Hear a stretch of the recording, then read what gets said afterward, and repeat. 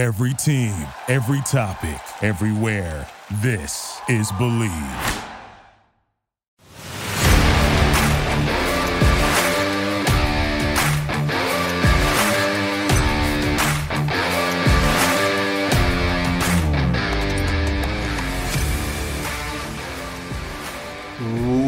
What's up, everybody, and welcome into Commanding the Huddle. I am your host, as always, Ryan Fowler from the Draft Network. And what a busy 48 hours it's been for the Burgundy and Gold free agency, the tampering window, whatever you want to call it, legal or illegal, on Monday has started. It's now Tuesday morning. This episode, I want to dive into Washington re-upping with Daron Payne, 4 years, $90 million. The signings, a busy first 24 hours for Martin Mayhew and company. Signing Cody Barton, linebacker from Seattle, claiming Cameron Dantzler, corner from Minnesota. Re-signing Danny Johnson to play the nickel. And of course, adding two big boys up front. Versatile athletes along your front five. And Nick Gates coming over from the New York Giants to play some guard and center. And Andrew Wiley coming over from the Kansas City Chiefs and his familiarity, obviously, with Eric Bieniemy, that will most likely live at tackle, but can also provide you some value at guard as well. But where I want to start today is with Daron Payne, and really kind of bringing the microscope in a little bit into how Washington has conducted business the right way finally. It's been a long time since Washington had a core of athletes in the building. You look at John Allen, Terry McLaurin, and now Daron, three guys in the last 3 off seasons that have been re-upped to contract extensions because of the play on the field and the men that they have been inside the locker room and within the community in Northern Virginia. They are faces of the franchise. It's been a long time, folks, since the Commanders, the Washington football team, the Redskins have had a core of athletes to build around. A foundation, if you will. And then you look beyond those guys and the talent that this roster has on either side of the ball, because that doesn't include guys like Chase Young and Montez Sweat. That doesn't include guys like Jahan Dotson and Brian Robinson Jr., or even guys that are up and coming, like a Sam Howell. We look at the tight ends room. Guys are hoping to improve with John Bates and Cole Turner. Jamin Davis at linebacker. Benjamin St. Juste at corner. Cam Curl at safety. Derek Forrest. A lot of young names that are now being led by the Allens, the Paynes, and McLaurins of the world. And it is a foundation and leadership to build upon. But with Daron Payne, every single week, we sat here. And we sit here the last 4 or 5 years since Daron's been in the league, and John Allen, that Washington's success stems from their ability within the interior to not just clog gaps in the run game, but to push the pocket from the interior.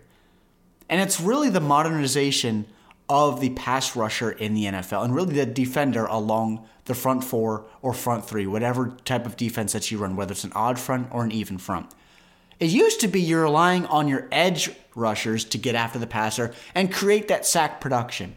Now, you have to have guys that play the zero tech, whether they're lying nose to nose with the center, 1 tech, or 3 tech, to be able to push the pocket. And with Daron, 12 sacks last year from the interior is ridiculous. Right now, he is the second highest paid defensive tackle in the league behind Aaron Donald. He deserves that. He is up towards the top of the league as far as talent and production from guys that make their money within the interior. And to have him and John Allen, guys that played obviously at Alabama, together is just fantastic. And you look at the potential that these guys have moving into years to come, because they're not old by any means. They have tread on the tires because each of the guys has a handful of seasons in the NFL under their belt already. But these are two guys that feed off each other, both on running downs and when you ask them to get after the quarterback. So Daron Payne being back in town, again, Washington's success, even on the offensive side of the ball, with the defense being able to create turnovers, get off the field on third down, and get the ball back to the offense, because we know the offense will be better this year. Washington's success stems from their ability with Daron and John along that defensive front every single week. So having those two back with 93 and 94 is just fantastic. I want to move to Danny Johnson, a guy that was from the prior regime, right? Ron Rivera, Martin Mayhew, Jack Del Rio, they didn't draft Danny Johnson. Came over from Southern University, a small HBCU kid, went undrafted, and initially cut his teeth on special teams. Now he's re-upped in Washington to most likely live at nickel. Play that nickel spot, because last year it was Rashad Wildgoose, it was Tariq Castro-Fields, it was Christian Holmes at times. Danny Johnson is going to be that guy that's going to get a heck of an opportunity to live at nickel this year, and I thought he did a good job, especially towards the back end of last year. Now that, obviously, there's questions still in the corners room with Kendall and with Benjamin St-Juste, and I'll get to Cameron Dantzler here in a little bit, but with Danny Johnson, he's just a great story.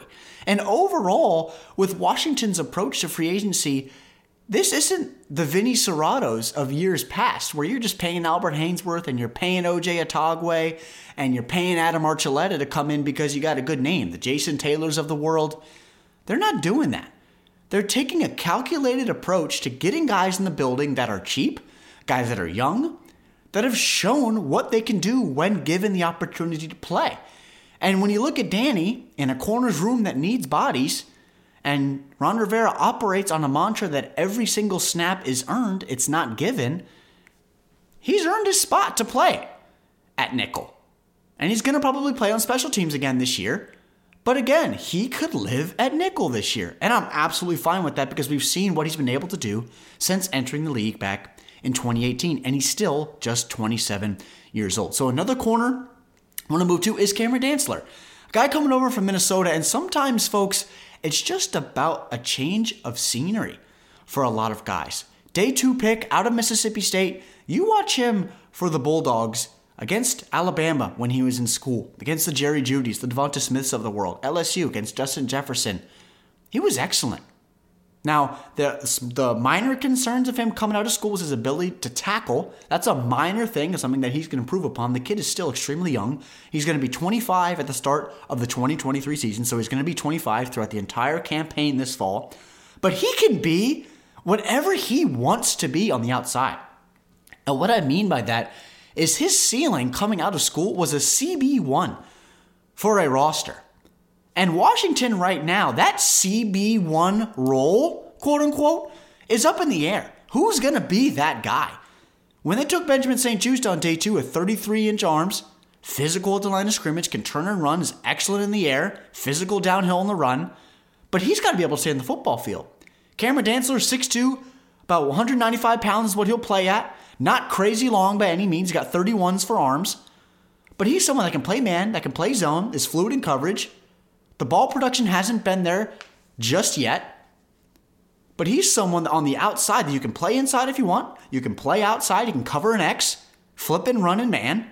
He can be at the line of scrimmage, use his hands inside that 5-yard contact window.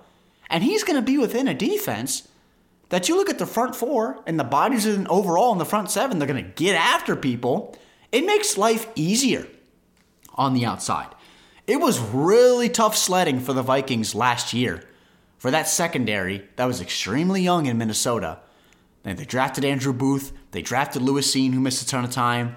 Caleb Evans, they drafted back in 2021 out of Missouri. Patrick Peterson left this year. Harrison Smith may be gone. They have a really young secondary in Minnesota, and they were torched all year long through the air. But you come in now into Washington, and you got legit dudes along your front 7, and especially that front 4, with we know we're aligning in 2023 with Chase Young, Daron, John, and Montez Sweat. You don't have to cover for 4 seconds on the outside.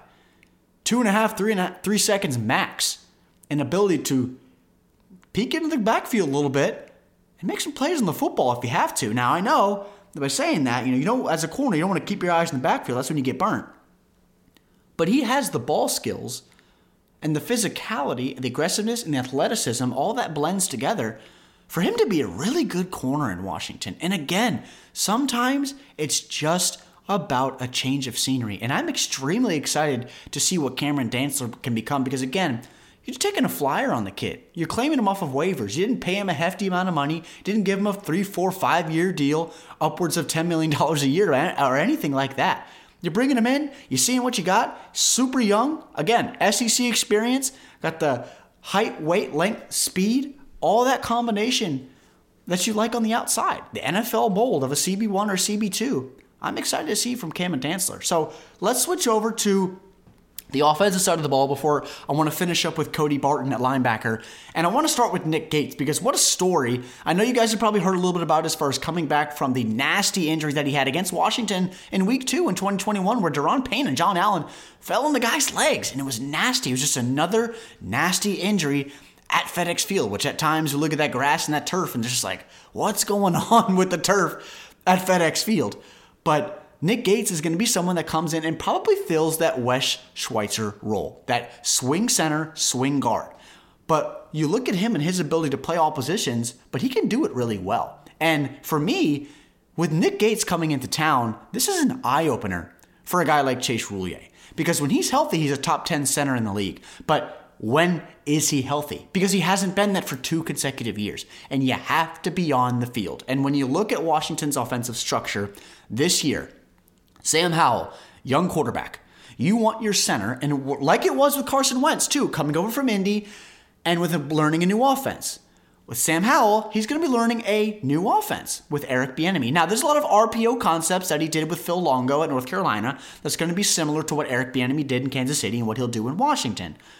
But you want your center to be able to keep center communicate along the front five, what the defensive line doing, what the linebackers are doing, and allow Sam to keep his eyes up towards that second level and towards the third level, what they're doing pre-snap and what they're potentially rotating to from a coverage perspective, whether they're in man, whether they're giving zone indicators, some different things like that. So Chase Roulier is extremely important to this front five, and I expect Chase to start at center from week 1, but if Nick Gates comes in and competes his tail off and is better than Chase, it's competition. Again, I talked about it at the top of the episode, folks. Guys that compete is what Ron Rivera wants in town. Guys that not just, again, compete, but can produce and can play both guard and center. And we know that Washington's had issues at center, at guard, especially on that right side. Left side last year was average to above average at times with Norwell at left guard and Charles Leno at left tackle. But then you look at that second Giants game and Kayvon Thibodeau made Charles Leno look like he was a high school JV tackle. It was ugly, right? So there's going to be improvements made along that front five, and we're seeing it already with Nick Gates and with Andrew Wiley. So with Gates, again, going to be a swing guard, going to be a swing center, has that versatility, can play either spot. And then with Andrew Wiley, he's going to come in right now and be right tackle, which is, again, an eye-opener for guys like Sam Cosmi and Cornelius Lucas, both guys that are under contract. And for Sam especially, he's entering year 3. They took him on day 2. You have expectations for guys, especially as athletic as Sam was playing right tackle for the Texas Longhorns. He may be kicked into right guard. Again, Nick Gates will most likely be the backup center, backup guard, playing that Wes Schweitzer role if need be. If you have to start 10 games, he can do that. If he has to start 3 games, he can do that too. But Andrew Wiley, 2 Super Bowls in Kansas City, understands what Bieniemy wants to do from an offensive standpoint, both in the run and the passing game. And you get a veteran on the right side to protect Sam Howell's arm side. So does that mean Sam Cosmi slides into right guard? Is Cornelius Lucas now that swing tackle? I want you guys to think back to the days of Ty Nsekhe, where he was that swing left tackle, swing right tackle. Now, it's hard bouncing from either spot. But Cornelius, I feel like with his athleticism and that athletic profile, he can play both spots. But this may be an offensive front right now, just today, right, Tuesday, March 14th. It might be Leno, Norwell, Roulier, Cosmi, Wiley from left to right. Who knows what happens along this front five because the draft is still coming up. Maybe they want to move Wiley to left tackle. Maybe they want to take a left tackle at 16. Is it a Peter Skoronski that they want to work, even though the league values him as a guard? Maybe do you want to try him out at tackle first? Is it a Paris Johnson from Ohio State? Now, DeJuan Jones from Ohio State and Darnell Wright are primarily right tackles, or do you want to focus on maybe a left tackle at pick 48 with Anton Harrison from Oklahoma? or a Jalen Duncan, the most athletic tackle in the class, a local kid out of College Park from the University of Maryland. But right now, this front five is not just bodies, but guys that are going to compete. And for Sam Cosmi, if his future's at right guard and he needs those bumpers at the left side of center and right side of that right tackle, obviously we know he has the athletic ability to do so. Just the biggest thing, obviously, from going from tackle to guard is your ability to play with that consistent leverage and use your hands and sink those hips into the ground and play with leverage as a big kid. So Andrew Wiley, Nick Gates, love the additions up front, did not break the bank. So I want to wrap up here with Cody Barton at linebacker, which most likely means that Cole Holcomb is gone. I liked Cole during his time. He was a tackle machine, but tackles don't tell the story. And you look at Cody Barton, had over 100 tackles for Seattle last year, but you look at him coming out of Utah. Day 2 pick, right? So he obviously highly thought of from the league. Coming out of Utah, one of the more underrated defenses in college football of the last 5 to 7 years. They're excellent every single fall. He played that weak side linebacker spot, and he learned under guys like KJ Wright and Bobby Wagner for his first few years in the league. Who better to learn behind than Bobby Wagner, who is going to end his career, when it's all said and done, in Canton, Ohio, in the Hall of Fame. Then he comes this year, again, plays that weak side spot, and he doesn't just run hash to hash. Now, again, I told you, tackles don't tell the story about everything. I think about a certain stat from Next Gen Stats. It's called hustle stops. And how that is categorized is stops that a guy gets running 20 or more yards on a football field and then making a tackle. Cody had 23 last year, tied for second in the NFL behind only Foye Olakun from the Jaguars, which tells me he doesn't just run hash to hash and can play within the numbers. He can run sideline to sideline and flip his hips and running coverage over a tight end or a receiver. And you turn on that Arizona tape and you watch him cover Rondale Moore down the seam. You watch him cover Zach Ertz. You watch him buzz out on running backs. You watch him fill in the run game. You watch him blitz. He's physical and he's young, folks, and he's cheap. So you're bringing guys in the building. Again, the mantra right now for Washington free agency, where guys have produced at such a young age and they're coming in with an opportunity to make more money and outplay the value of their contract early in their career. Because you look at Washington's linebacker room right now, there's a lot of names. They've already signed David Mayo, Nathan Gary, and Khaleke Hudson to 1-year contracts. Jamin Davis is still in the building moving into year 3. Now you add a guy like Cody Barton, and I would not be surprised if your starters moving into 2023 are Jamin and Cody Barton at the middle of your defense. Because you guys know my thoughts on David Mayo, good veteran in the locker room, special teams value, but I don't want him on the field for 75% of my defensive snaps. Khaleke Hudson, still don't know what he is in this defense. He played, again, that jack spot in that Michigan defense where he would play in some hybrid safety, he's playing linebackers, playing at the line of scrimmage. I liked what I saw from Khaleke. Again, he got that start against Dallas in Week 18, did a fine job. He deserves some more snaps. Nathan Gary, he may not be here come Week 1, but he's someone right now that you just have on the roster and have obviously was on the roster last year.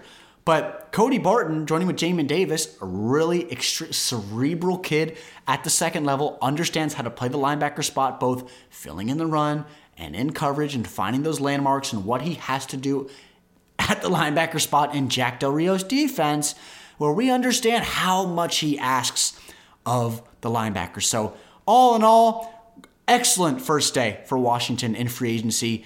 When it's usually busy in DC in free agency, in the past it was, spending big money on trying to get guys that are 30, 31 years old on 5-6 year deals, trying to have them come in just because they're a big name and expect them to produce.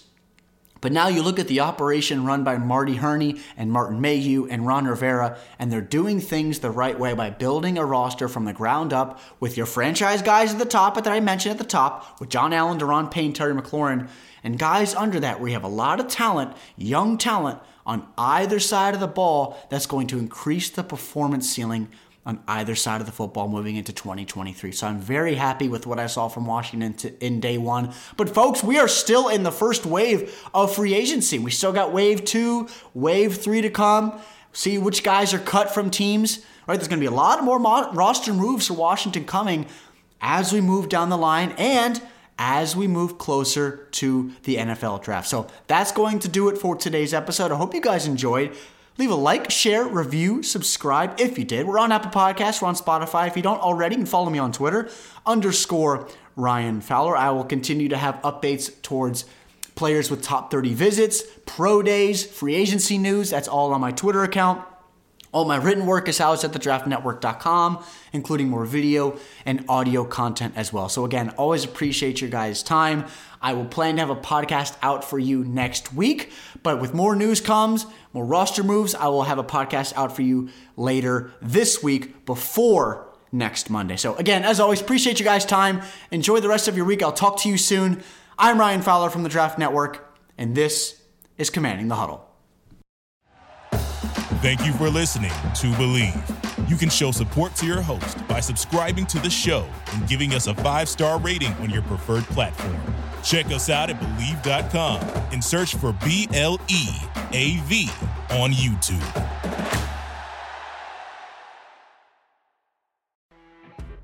You know when you're listening to a true crime story that has an unbelievable plot twist that makes you stop in your tracks? That's what our podcast, People Are the Worst, brings you with each episode. I'm Rachel. And I'm Rebecca. We're identical twins who love true crime cases that make you say, didn't see that coming, and we hate the people responsible for them. Listen to People Are the Worst now on Apple, Spotify, or wherever you get your podcasts.